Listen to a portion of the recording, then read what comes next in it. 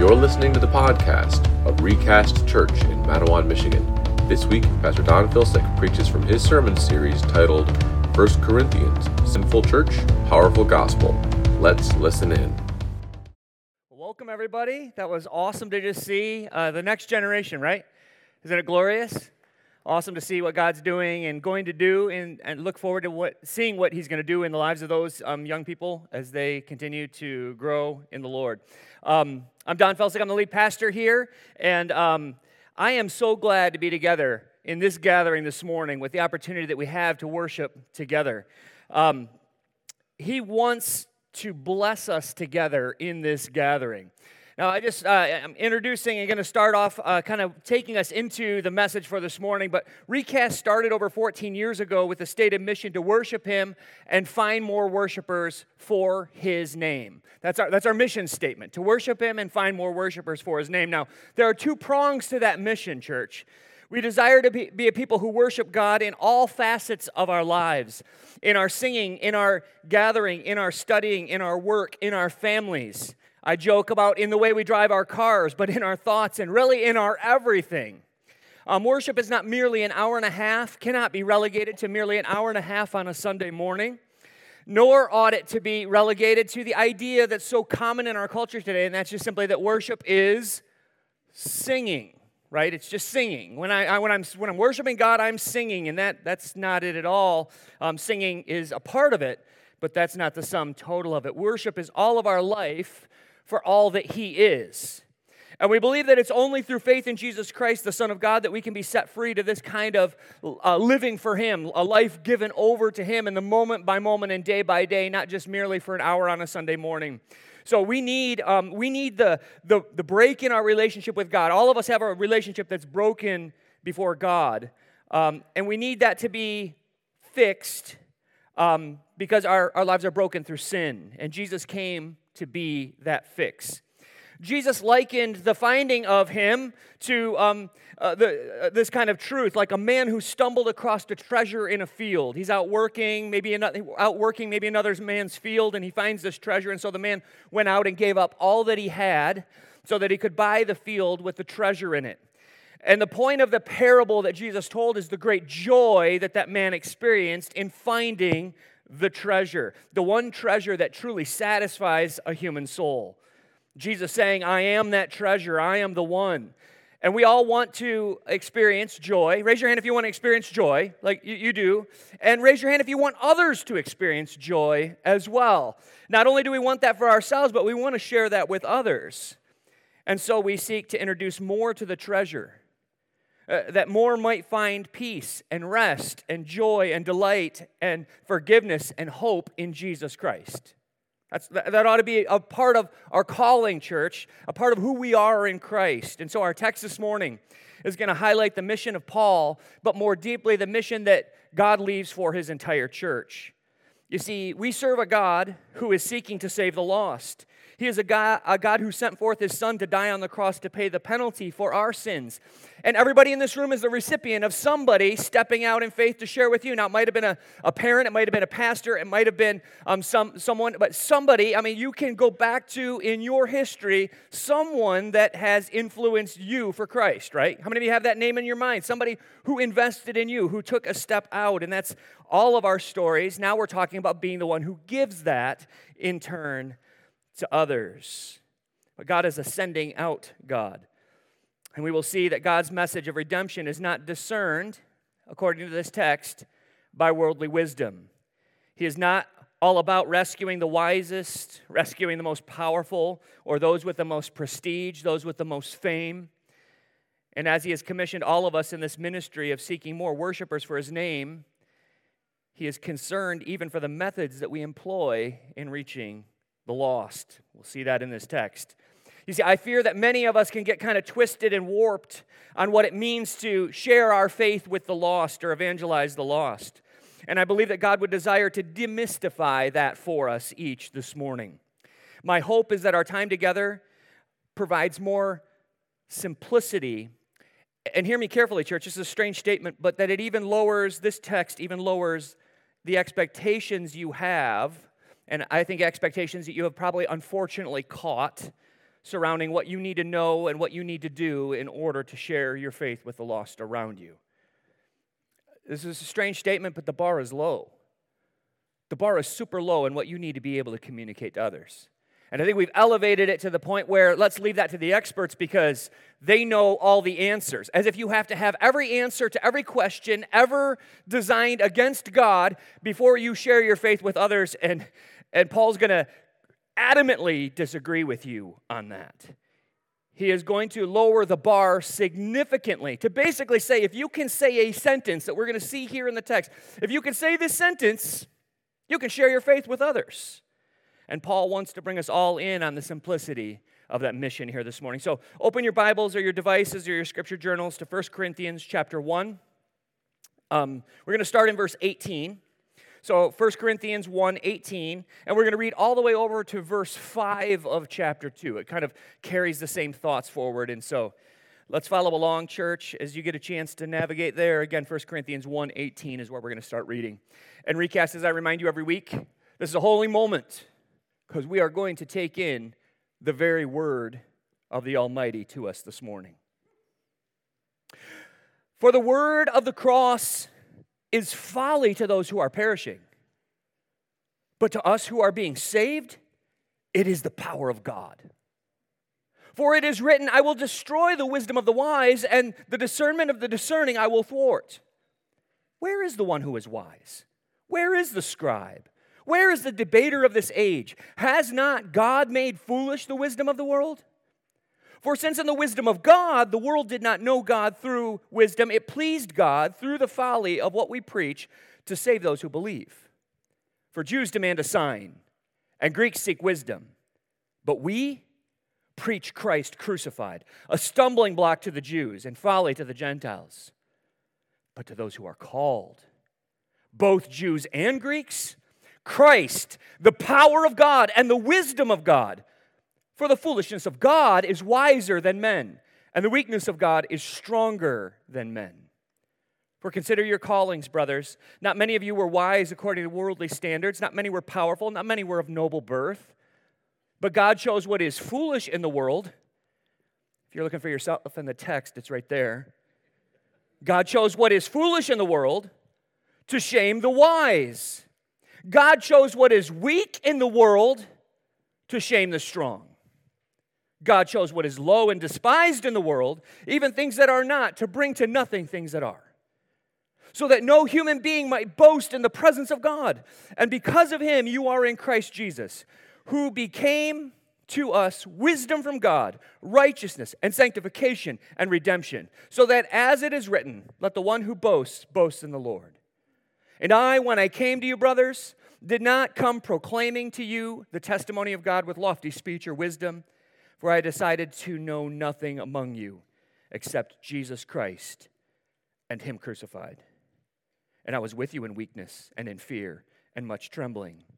And my speech and my message were not in plausible words of wisdom, but in demonstration of the Spirit and of power, so that your faith might not rest in the wisdom of men, but in the power of God. Let's pray as the band comes to lead us in worship this morning. Father, I rejoice in this passage that recenters us on the source of power. Saving power is found in a just eminently simple message. Sometimes hard for us to believe, but easy to understand. The power of the cross. Father, I pray that that would be the uniting theme of this church. I believe it has been down through the years and 14 years of taking communion together every week, of coming back to that central point of our lives where we know that we're busted, we know that we're broken, we know that we need healing, and that is provided. The remedy is Jesus Christ and him crucified. All the other things are extra, all the other things that we want to make things complicated, and you've given us a simple message. And I pray that through this message you would allow our hearts to be in sync with you, in sync with the drumbeat, to be one-trick ponies when it comes to the messaging that we provide to the world around us. And it is the cross the cross, the place where our sin was dealt with, the place where we received the greatest gift we will ever receive, the place where your love was poured out abundantly, effusively on us, the unworthy, the weak, and the foolish. Thank you for redeeming us. And I pray that you would blend our voices together now as we sing, as those who once were fools, those who were once on the road called perishing, and have been brought into your Son, and our feet placed on the road called being saved. Give us delight in that this morning, and let that fuel our worship, I ask in Jesus' name. Amen. Go ahead and be seated. Make yourself comfortable. If at any time during the message you need to get up and get more coffee, juice, or donut holes, I think there's more back there, so you're not going to distract me if you need to get up or use the restrooms out the double doors down the hallway on the left-hand side.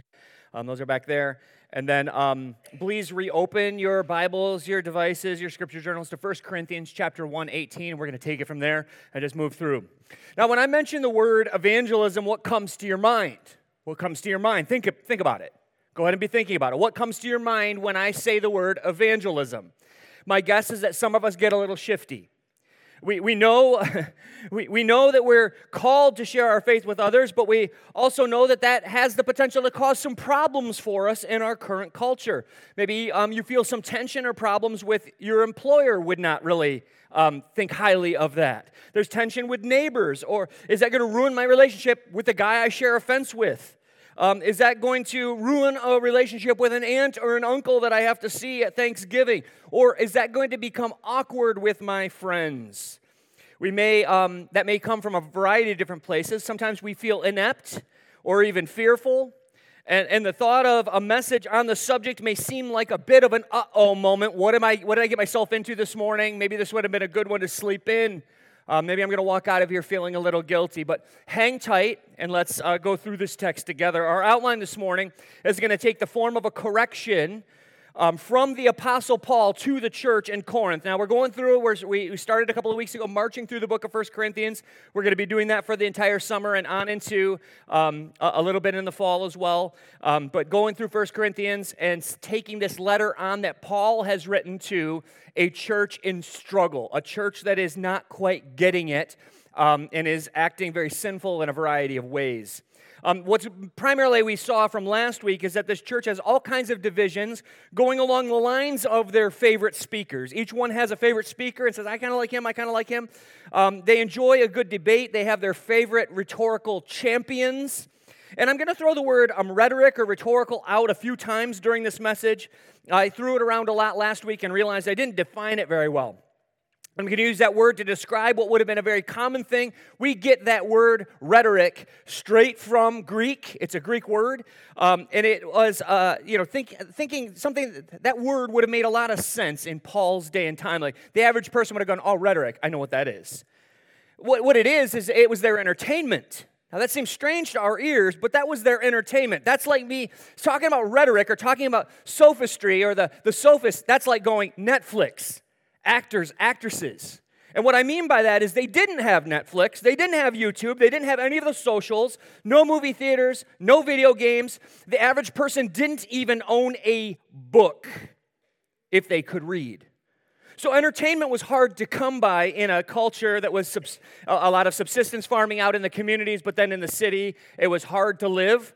And so there was very little entertainment. Of course, you know about the Colosseum and some of those kinds of things, but those were only specific cities. There were some amphitheaters where there was some acting, but even those amphitheaters during the week got used by the sophists, by the people who used rhetoric.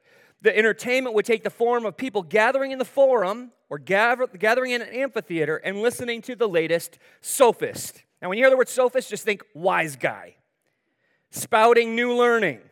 And the idea of the Greek culture was that somebody's going to invent a learning that's going to solve all of our problems. There's going to be a centralizing principle, and someday somebody's going to step up on the stage and go, blah, and here's the thing, and it's going to usher in utopia, and everybody's going to believe it, and everybody's going to live it, and everybody's going to do it. So they thought that education was the problem. Sound familiar?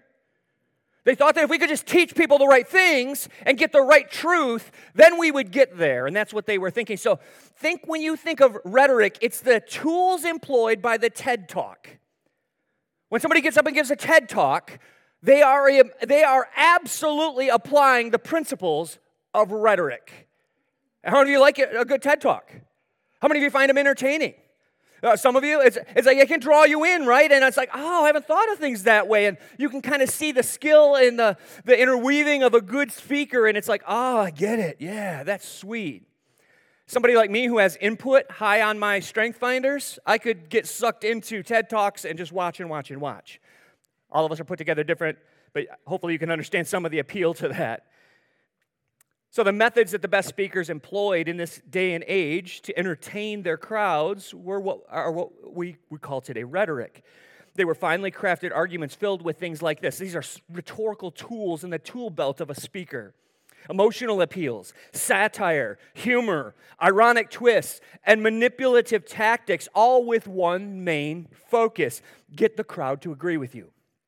Now, it's very important for a sophist to get the crowd to agree with them because that's what they did for a living, and nobody puts money in the bucket unless you win the crowd over. Get it? So people voted with their coin. And so that was the culture in which Paul is speaking these things about wise words and lofty rhetoric and that kind of stuff. And so in the church in Corinth, the church was starting to respond this way to their spiritual leaders within the church. Well, I'm kind of team Apollos. I'm kind of team Paul. I'm team Peter. And they were starting to divide according to their favorite speakers. Apollos, it actually says in the book of Acts, was a gifted speaker. That means that he was gifted at rhetoric. And so now in our text, Paul sets out to tackle the content of the message, the people the message is seeking to reach, and the methods employed in reaching people. And that's going to tie into our mission here, church, as well. All of this, by the way, you need to understand, was radically countercultural in a culture that loved rhetoric. Our outline this morning falls into 3 points: how God saves, or how he saves, verses 18 through 25, who God saves, verses 26 through 31, and the message that God employs in saving, or the message God proclaims, verses 1 through 5 of chapter 2. So we start in verse 18. Why don't we, everybody agree we should just start at the beginning? Is that okay? We just start at the beginning? Okay. That wasn't that funny. A little self-reflection, note to self. Verse 18 starts off with a bang. The word of the cross is folly to those who are perishing.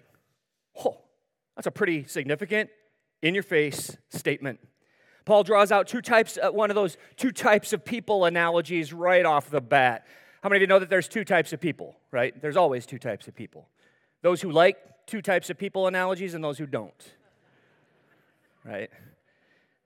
Amen. Somebody, I don't know which side you're on, but there you go. Paul uses one. He says there's two types of people. There are those whose feet are trotting a certain path. They're on a pathway.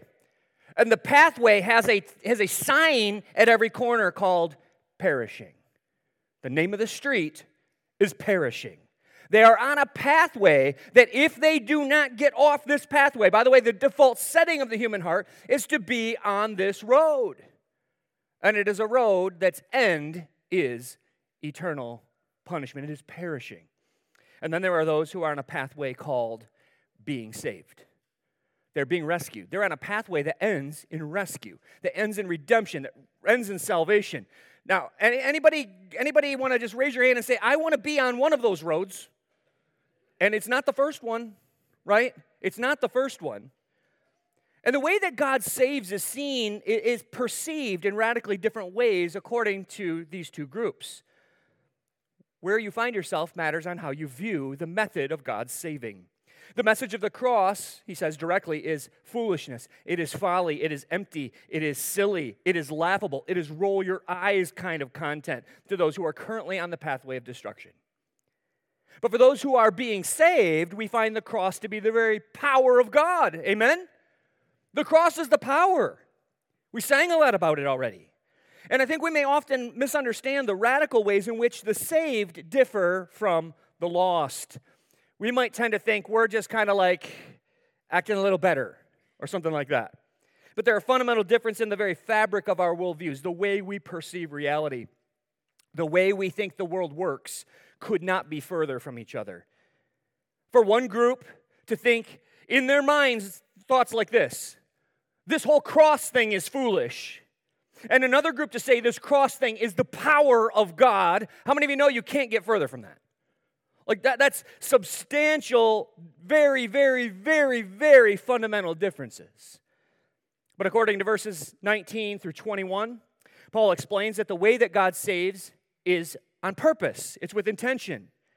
He is seeking to destroy human wisdom that comes from hubris and pride. This idea, like the Greeks, that we're just going to find the operating principle and we're going to fix it. Now, how many of you hear that in the world today? All different kinds of what I would say are proud ways of looking at the world around us and saying, mankind can fix this. We can solve this problem. We can solve that problem. We've got the answers. We'll just do it ourselves. You know what I'm talking about? There's a lot of utopianism in our culture. The idea that there's going to be one glorious heaven with no God, right? Just imagine. Some of you got it. Just imagine. That wasn't in my notes. But there you go. He is intentionally trying to strike at our human pride that would try to solve all of our problems and fix it. And he casts down those who pride themselves as intellectuals. Now, I want to point out that God is not this is very fundamental, church, because the evangelical church has gone a wrong direction with this passage that we're looking at today. They think that God is anti-intellectual. Like the best thing to do is check your brain out. Like get it out of the picture, and then you can have real faith if you can just get your brain out of the way. Not at all. But what God is against, very clearly, fundamentally in Scripture, is he is against any form of pride or arrogance. Any form of pride or arrogance. And how many of you know that your intellect can lead down that road? Often intellect is the way that we get there. So can the work of our hands, right? That can lead us to pride as well, can it not? It's not just our brains that cause us to sin, but sometimes our skills and other things get in the way as well. It's not just intellect. God is not against intellect. He's against the wrong uses of intellect or the wrong trust in intellect. When it puffs us up and says, I've got everything I need. I really don't need God. I've got a brain. And many people fall into that category. They're on the road of perishing. And anyone who would critique God's method of salvation, calling his method and his plans foolish, I can't think of anything more proud than that. That is the epitome of pride, to say, God, your way could use a little tweak, and I'm here to help. You know, as if, and I think there's people who might not word it this way, but actually in practice in their minds and in their hearts, these are the kinds of conversations they may have in their minds. Hey, God, I know you created all of this, but can I give you some pointers on how best to rescue people? What people need is a leg up. What they need is just some opportunity. What they need is a job. What they need is resources. What they need is education. And then we could really save them. The whole cross thing is a bit rough and kind of bloody. And by the way, God, while I've got your ear, can we talk about the whole hell thing? Could we kind of spin that and get a little PR on that? Because maybe we could run with a little bit lighter punishment, God, and that would be easier for our culture. How many of you know what I'm talking about? Kind of like, God, why did you do it this way and this way and this way when I would have done it this way and this way? Whew. That is the epitome of pride. God casts down the proud, but gives grace to the humble. And the mechanism of that is quite straightforward. The prideful will not come to God on his terms. But the lowly are more easily moved to accept his grace and mercy. And I mean the lowly like those who are down and out. Those who are coming to the end of themselves. Those who have hit rock bottom and know it. Those who are stuck in a cycle of life that they go, this can't be all there is. They're ready, they're primed to receive grace and mercy. In verse 20, Paul uses intellectuals. I would like to even just kind of, put a prefix on that, pseudo-intellectuals from both Greek and Jewish culture. He talks about the wise guy, the sophist, the scribe, the debater. Where are they, taunts Paul? Come debate with the cross. Come and try that out, he's saying. Come argue against God and come argue against his method of salvation, if you will. Where are they? God has made foolish the arrogant wisdom of this world. He often simply makes it foolish by showing over time the ineffective nature of our proposed remedies. How many of you know that education doesn't get us there? Education doesn't solve our problems. Education hasn't fixed hunger. Education hasn't fixed. And I'm not saying don't go for it. We just had a bunch of people sitting up here who are going to be going off to university, going off to various levels of education. Man, go for it. And I'm not trying to say, that it doesn't matter what you do in this world, because it does, in honor to God, right? To honor Him with the work of our hands, to honor Him with the work of our minds. There's value in that. But if that is a utopian dream that God is raising me up to go fix the world, there's only one who's fixed the world. And His name is Jesus Christ. And only in as close as your life comes to Him are you going to have an impact. Everything else will burn up in the end. Everything else will be gone. And it will rust. And it will come to nothing. I mean, I used to love walking in the cemetery. When we were in the storefront, we were right up against the cemetery, up off of Red Arrow. And in the mornings, I would get to church early, and I'd walk through that cemetery. And I got to know some of the earliest date in that cemetery is like 1780 something, a birth date. Like somebody buried in Matawan that was born in the 1700s, like crazy. There is nobody alive who can testify anything about the character of that man. Do you get what I'm saying? Like gone. Whatever accomplishments, whatever work that he did, whatever he set out to do, nobody knows. Nobody's alive that met him. And how many of you know that's where we're going? But what we have done in Christ has eminent value. And I'm not talking about just having a quiet time. I'm talking about, let me be clear. I'm talking about plumbing for Jesus. I'm talking about being a chemical engineer for Jesus.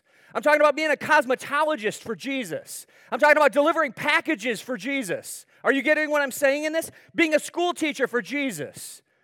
Hopefully being a pastor for Jesus. You getting what I'm saying? All of it done for the glory of our Lord. All of it done in worship to Him. I am so far off my notes here, it might take me a second to get back to where I'm supposed to be. Somebody might have needed that. He has done this all. He has brought about salvation, and He is doing it through simple earthen vessels. He doesn't bring the treasure of reconciliation and redemption in golden boxes carved and ornate. Now look at verse 21 with me. He has brought the treasure through the folly of a cross preached. He saves those who believe not through worldly wisdom, not through our inventions, not through our creations, not through our social reform, not through our programs, but He has done so. Wisdom that says, here's the kind of wisdom of the world. We could put some flesh on it. Wisdom that says kings are born to queens, not to poor lowly virgins. Wisdom that says gods come riding on the storm clouds with lightning bolts in their hands. They don't come in lowly mangers. Wisdom that knows that messiahs don't heal on the Sabbath.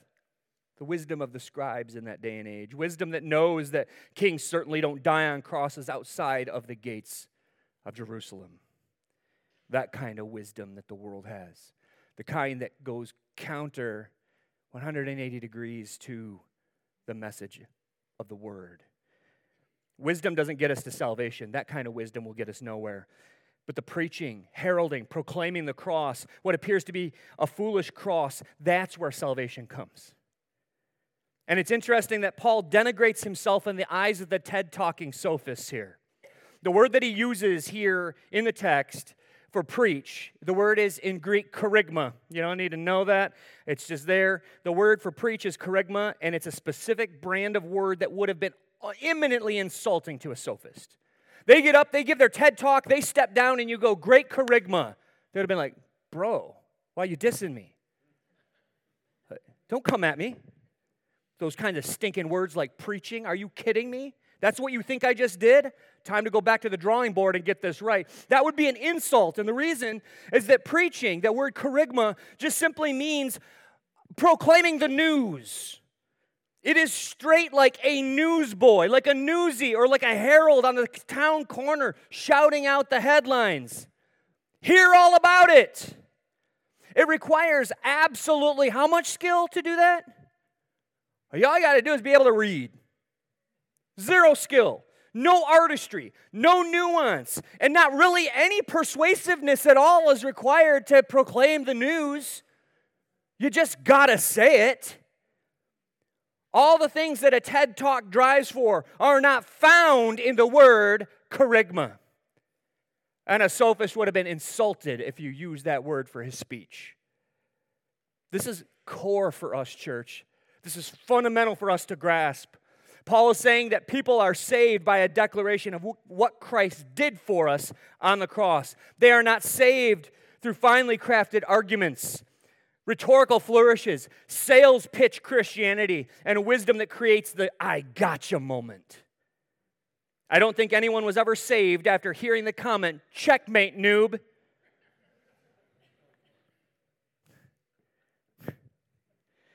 The Jews wanted miracles, and the Greeks wanted sophisticated wisdom and oratory entertainment. But look at verse 23. Paul gave the only thing he knew to have the power to change people for real. The power to change a culture is in the power to change people internally. And so he preached Christ crucified, the only thing that changes a human heart. Now, the Jews wanted signs, and what they got was actually quite an anti-sign in their minds. Even at the foot of the cross, what were the Jewish leaders saying to Jesus there in that moment? Prove it. Give us a sign now, Jesus. Now would be the opportune time. Come down from the cross and we will follow you. Come down from the cross. Give us a sign. Nah, you can't. Begging for the miracle. Instead, they got a greater miracle right in their face and they didn't see it. They got a greater miracle in the statement of Jesus. Father, forgive them, for they don't even know what they're doing. They couldn't see it because they couldn't see grace. The Greeks wanted wisdom and instead are given the folly of a crucified God. I think our familiarity with the message dulls us and inoculates us to the shock of the gospel. Have you considered what a shocking message we have to offer to the world? Hey, I've got good news. Jesus died. What? Let's go back to the word good in there, right? How many of you can imagine the world looking at us when we declare that message? Hey, good news, cross, he died. How many of you would not fault the world for kind of going like, is that good? Is that good news? And yet this is our message. Fortunately, right, you might already be spinning in your mind, backpedaling. Fortunately, we have that whole resurrection thing, right? How many of you were thinking about that already? Fortunately, we have that whole resurrection thing. But note what is imminently absent from Paul's argumentation here. Now, did Paul believe in the resurrection? Chapter 15 of this book is going to be like a magnum opus about the resurrection. He absolutely is going to get there. He's going to get there for this church, but he wants to make sure that it is only after the cross is received as the power of God to deal with our sins that then the secondary enemy that comes as a result of sin is dealt with. How many of you know we have two enemies, one big enemy and one smaller enemy? The one came on the coattails of the other. What's our biggest enemy? Anybody want to take a chance? Sin. Sin that separates us from God is our biggest enemy. What's our second enemy? Like little death. Why does death come into the world? Sin. Our big enemy. And he's like, our big enemy? Let's get to the cross. That's where the boss fight happened. The final boss fight was there at the cross. And Jesus was victorious over your greatest enemy. I hope you never get over the cross, church. That's where he did it for us. Tackling death from within the grave and gutting it of its power. Tim Keller passed away this week. How many of you know Tim Keller? Read any of his books? Author, pastor. I read a quote from him today that just rocks me. Obviously not a quote today. He's in heaven with Jesus. But he said, Christ has taken death from being an executioner and turned death into a gardener. Because the worst that death can do to the child of God is this: plant us and watch us grow. That's what death is for us. And Tim Keller is receiving that right now. We're going to go over today because I am so often off my notes. Nothing, doesn't say anything about Tim Keller in here. He's not even in my notes. So we're gonna just keep trying to plow through here.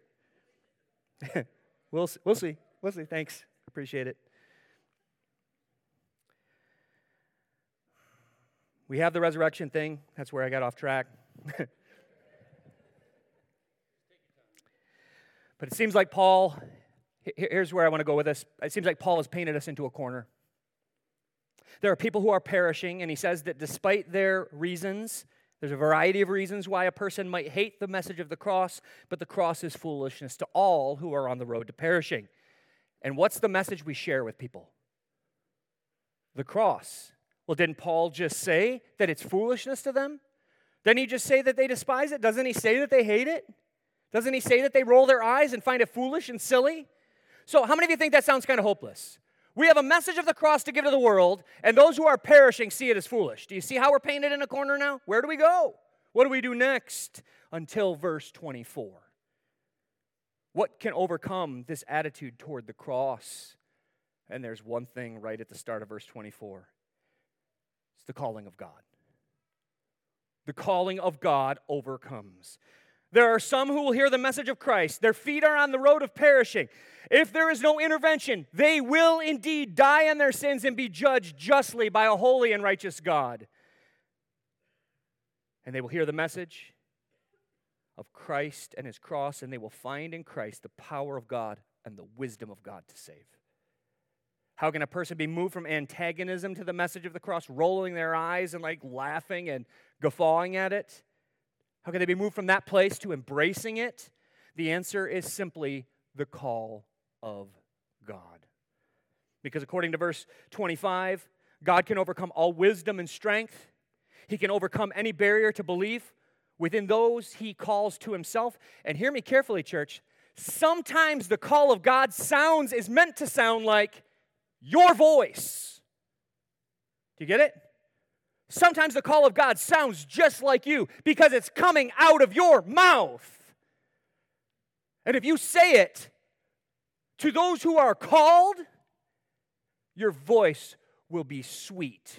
Your voice will be the source of their hearing the message of the cross. And they will believe, and their destiny will be changed. Change is the call of God. But his call comes through the people of God. He doesn't take out billboards. He doesn't make phone calls. He doesn't send emails unless we take out billboards and make phone calls and send emails. According to verse 25, God can overcome all those barriers. And how does he save? He takes people who are on the road to perishing, calls them to the foolishness of the cross through his people, and in strength demonstrates his power and glory in overcoming all resistance. Look at verse 25. And know that God has no legitimate foolishness or weakness. But speaking in human terms, God at his weakest and most foolish condescension cannot come down to our highest strength and wisdom as humanity. When we consider the strength of God, it's like a Venn diagram that never touches. There is no overlap between our strength and his because his is that much higher. And the same goes for his wisdom. So how does God save? He saves by calling out from among those who are on the road to perishing. And he calls out through the simple proclamation of the cross. The called ones, whether Jew or Gentile, hear the message of Christ crucified, and they find in this message the unleashed power of God and the wisdom of God. That's evangelism. That's the sharing of the gospel. The second thing that we see in this text starts in verse 26. Paul seeks to use their own conversion, the Corinthians, the church that he's speaking to use their own conversion as an example. And that's going to run through the end of the chapter. Here we see who he saves. And once again, this is meant to humble the Corinthians who in their pride are seeking to make the Christian faith an elite, respectable religion of deep wisdom and oratory skill. They would love to see all of the TED Talks turn Christian. They would love to see everything just become all centered on him and for the elites and the upper crust of society to just all believe, and it would be amazing. And he wants them and us to consider our own calling. And he says this to the Corinthians and to us. Not many of us in this room rose above the level of pseudo-intellectual when God called us to Christ. Maybe that's the best that could be said of us, is that we thought we were pretty intelligent. Did you catch that? We thought we were pretty intelligent, but very few of us were. By worldly standards, all of us, to a T, are fairly mid. We're not super wise. We're not super powerful. And very few of us were born into nobility, he says in verse 26. He says it to the Corinthians. I believe that's probably true of us. I don't know if any of you are part of a royal line anywhere. You'd probably like to let me know after the sermon if you are. But I believe that that's primarily true of us. None of us born to nobility. None of us born to high standing. Maybe a few of us born into some money. So it's fair for us to say that God has chosen we who are foolish in the world's eyes to shame the wise with the simple message about a crucified Messiah. God has chosen the weak in the world, he says, to shame the strong. Christianity primarily began among the lower class and cast-offs of the Roman Empire, the weak. And here we are in 2023 following that very crucified Lord, who he entrusted the message to the weakest of society. And it worked because of the power of God. I have to confess that if I was starting a movement, I might just choose powerful, wealthy, intelligent people. How many of you would agree with me on that? That's probably where you're going, right? God said, I'm going to do this kingdom thing, and watch my power. I'm going to do it through cast-offs. Just to really stymie the powerful and the wise and the strong and the proud and the arrogant, I'm going to do it through the cast-offs of society, those who are really on the margins. I want to suggest to you that God has a big issue with pride. And we ought to pay attention to the length he goes to be sure that the proud and the arrogant are routinely brought low.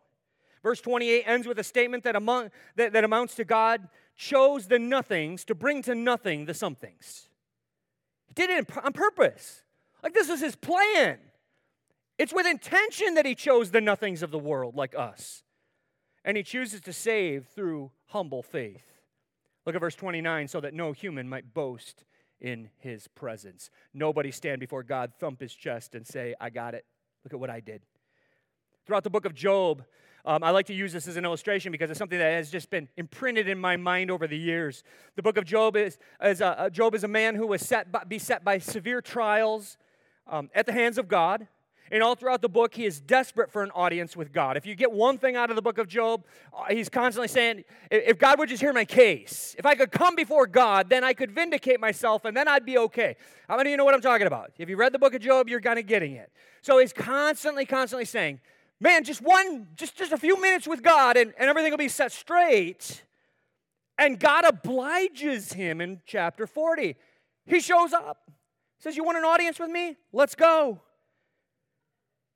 And I've always found Job 40, verse 4, to be personally helpful in understanding my place and God's place. And here's the interchange. I'll read the first 5 verses of Job chapter 40. Well, actually, 1 through 5. And the Lord said to Job, God speaking, shows up, says, hey, you want to meet with me? Here I am. Shall a fault finder contend with the Almighty? Is it your place to find fault with me? Is it your place to tell me I'm doing things wrong? Go on with the quote. He who argues with God, Job, let him answer. And Job answered the Lord and said, behold, I am of, he meets God, and he says, I am of small account. What shall I answer you? I lay my hand over my mouth. I have spoken once and I will not answer twice, but I will proceed no further. Where is Job left at the end of the book? With his hand over his mouth. What can I say? No human will boast in his presence of their own righteousness. Oh, we might boast when we think he's not watching, but I tell you what, in his presence, none will boast. Church, God has done it. God will save. God will rescue. God will call. God will overcome our doubts and our sins and our worries and our pride in order to save, or we will remain perishing. It will be a work of God, or it will not be accomplished. If you think I'm overstating it, look at verse 30. How does verse 30 start? Because of him. The him is God. Because of him. It is because of him that the Corinthians are in Christ. And it's equally because of him that anyone here is in Christ. It wasn't our wisdom. It wasn't our strength. It wasn't our nobility, our righteousness by which we are saved. We have wisdom from God. Righteousness, sanctification, and redemption in and through Christ and his cross. Wisdom of God. Jesus is the true Sophia, the true wisdom. While all that the Greek sophists were playing with was just merely attempts at human pride. Jesus is our righteousness, our right standing before a holy God. Jesus is our sanctification. In him we are set apart to lives now lived in joy before our Father. Jesus is our redemption. He is the payment that bought us back from sin and death for the Father. And so we have nothing to boast in except to boast up Jesus. If you have to talk smack to anybody, just talk up Jesus. Jesus is better than you. There you go. Jesus could dunk on you. I don't know what kind of smack we're talking here, but I don't know. But he could. That's a weird image. But talk up Jesus. Talk him up about what he has done to rescue. Make much of him, church. Make much of what Jesus has done. Lastly, we land on the model of Paul in the message he proclaimed in verses 1 through 5 of chapter 2. He reminds us that he's speaking to believers here by addressing them as brothers and sisters in Christ. But he reminds them that he did not come to them proclaiming the gospel, which is here called the testimony. In the NIV, I think it says mystery of God, but that which is revealed about the cross in Christ. He didn't preach it with lofty speech or sophist rhetorical methods he's getting at. He didn't manipulate. He stated the truth as revealed by God and was satisfied with God providing the results. He was a newsboy rather than a finely tuned orator manipulating people to get an end. And we see that he did this intentionally in verse 2. He decided to limit his message among them, according to verse 2. And I would say the same thing here, Recast. How many of you would just admit that you got some opinions about some stuff? Raise your hand. I want you to raise your hand and hold it up for a second. Do you have some opinions? How many of you think they're right? Keep your hand up if you're right. You know, you don't hold opinions that you think are wrong. And really, everybody would be better if they just followed your opinions. Everybody would be better if they did things our way, would they not? Maybe that was rhetorical. I think we have a tendency to think that way, don't we? I have my opinions. I hope you don't know a lot of them. I hope you know very little about my opinions. I don't get up and I don't share my political leanings. I don't tell you where I stand on various topics and issues. I could care less whether you know where I stand on cultural issues. As a matter of fact, you might actually be a little uncomfortable with what a lack of that we have here. I would imagine that some of you have some things you want me to say. Matter of fact, some of you told me some things you want me to say. Just lest I get a deluge of suggestions, I don't do that. I'm not a voice for hire. I serve the Lord and his written word. This is what we need. And church, that's what we need. Keep pointing to the cross. The reason I get the question all the time, especially at lunch with the pastors, why do we do communion every week? I need it.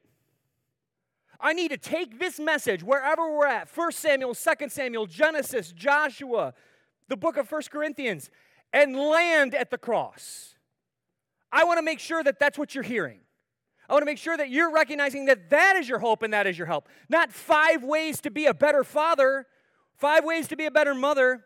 I could, by the way, I don't know if you know this, I could write a sermon on 5 things every father should do and 10 things they shouldn't and never get past personal examples. I could share that from my heart. I could share with you things that God has pressed on me. How many of you know that Paul had some experience in his life he could have shared with the Corinthians? His traveling ministry, he could have used it as a platform for an anti-Roman message. I'm sure he had a whole host of things he would have loved to impart from his storehouses of worldly wisdom. And maybe even thinking, well, it could have an impact. It could help people. All of us have a little bit of life experience we could give to help some people along. But he decided, it says in the text. Do you see it? I decided to know nothing among you except Jesus Christ and Him crucified. He decided. He had to make a decision to limit his messaging because he knew that it was going to get watered down by all of the other artifacts of our culture.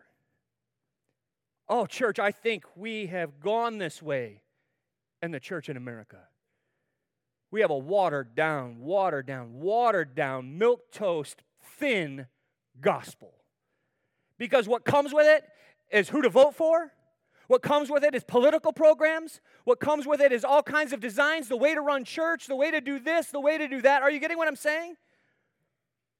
Instead of giving the potency, the power of God as the gospel. I have the feeling that if we could just for a second, I'm not going to do this to you, don't worry. But if we were just to go through the socials, let's just take that sliver of society, that gross sliver of society, the social medias. What would I know of you if the only thing I knew of you was from what you've posted?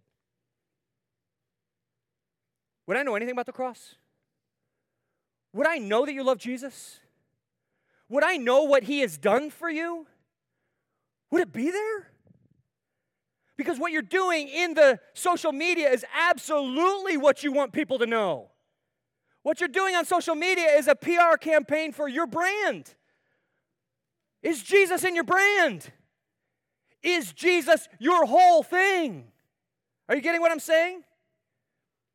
I don't know if this is a stare of conviction or a stare of, are we almost done? I think it might be conviction a little bit. And listen, I'm not going to try to lighten up what God might be doing in you. I think there's all different kinds of ways to use social media, but I'm telling you what, if you feel any conviction from that, let it be from God, not from me. I have no interest in judging your use of social media, but I think God does.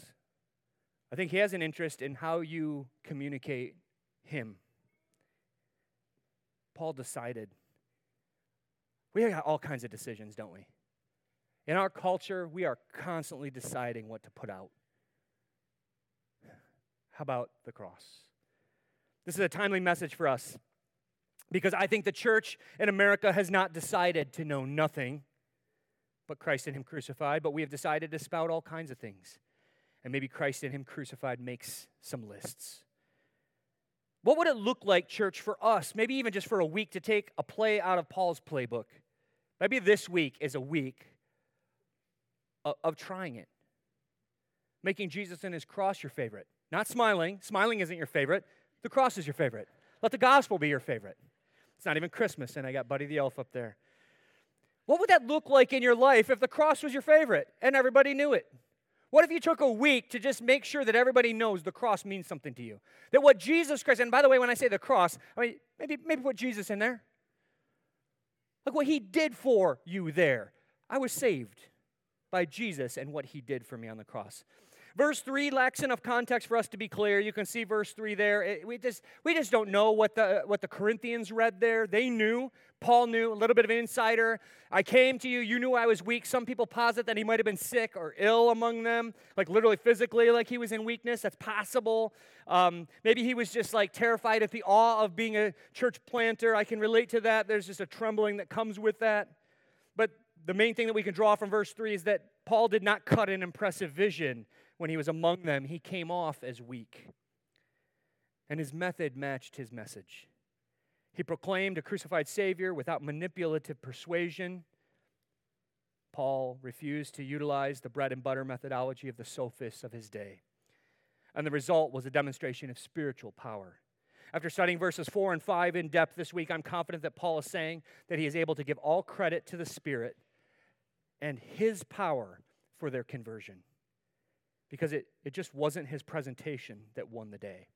It was the power of God. He says, nobody was going to be saved if it was up to me in the way that I presented it. nobody was going to be rescued by my skill. And they were brought into the kingdom of God by the power of God alone. No credit to him, no credit to his wisdom, no credit to his rhetoric or his crafting, finely tuned arguments. And this comes down to two things as we wrap this up this morning. Have you found in the cross of Christ the power of God and the wisdom of God? Is that true of you? Is the cross your everything? A crucified Messiah was an oxymoron to the Jews, and a crucified God was an oxymoron to the Greeks, all the others. But to those who have been called by God, we embrace it, and we are overwhelmed by it with great joy and great gladness, the cross of Christ. And if you've not yet been transferred from the perishing road to the being saved road, maybe God is calling you today, and I'd encourage you to come and talk with me or the elder on duty. Mark is the elder on duty today. Rob up here, he's a recognizable face because he was up here on stage. Any one of us would love to talk to you about how you can begin a life of joy and be transferred from the perishing road to the road of being saved. But if in humility, the second thing is if Jesus is your Lord and Savior, you've accepted him, and he is indeed your king, and you want him calling the shots, and he has saved you in forgiveness from your sins, then here's the challenge, church. Lower your standards for yourself when it comes to proclaiming the gospel. Lower them. Go tell people about the cross. Some people tell me that the hurdle to proclaiming Christ is either fear or lack of confidence. But church, seriously, think this through. If you can tell someone this simple message, Jesus died on the cross for your sins, you can share the gospel. Can you say that? Jesus died on the cross for my sins and yours too. Paul wasn't some oratory wizard shutting the mouth of skeptics and pawning the religious elites. Paul saw his ministry as a newsboy, a town crier, out on the street shouting, Jesus died on the cross for you. Hear ye, hear ye. He died for you. Good news. You can be set free. You can have newness of life and eternal life forever. Jesus died for you. Can you say that? If you can say that, you can share the gospel with your neighbor, your aunt, your brother, your coworker. The cross, Jesus died for us. If you can say that message, someone might hear the calling in the form of your voice this week. Let me encourage you to be a one-trick pony, church. Like Paul decided to beat the drum of Christ and him crucified. Let that be your favorite. And God just may use your voice to be the one that somebody hears calling. Some might have a change in destiny this week because you took this, God's word, seriously.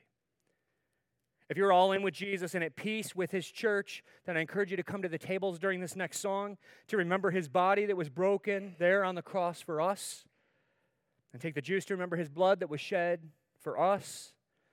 We preach the gospel to ourselves and each other every week as we come to these tables in communion.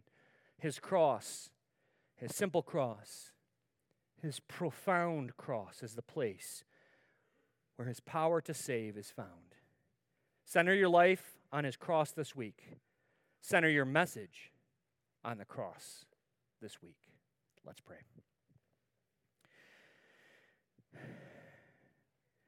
Father, I would confess to you that I have at times in my life just seen the gospel as so complicated, and maybe that's just a smokescreen for my unwillingness to step out to share it with others.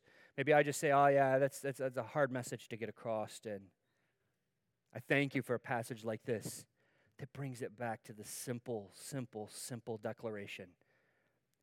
Not trying to manipulate, not trying to persuade, not even trying to answer every single question, but conveying the core central truth that you loved us enough to send your son to die on that rough wooden cross outside of Jerusalem for us. Father, I pray that you would meet us now in this time as we reflect and remember together the great cost that you paid on Calvary. As we take the cracker to remember his body broken for us, as we take that cup of juice to remember his blood shed, I pray that you would empower us this week to go out to declare this message that we remember at the end of every single service, but let it impact Monday, Tuesday, Wednesday, all the way to next Sunday. Let us be changed and transformed by hearing your word. We ask this in Jesus' name.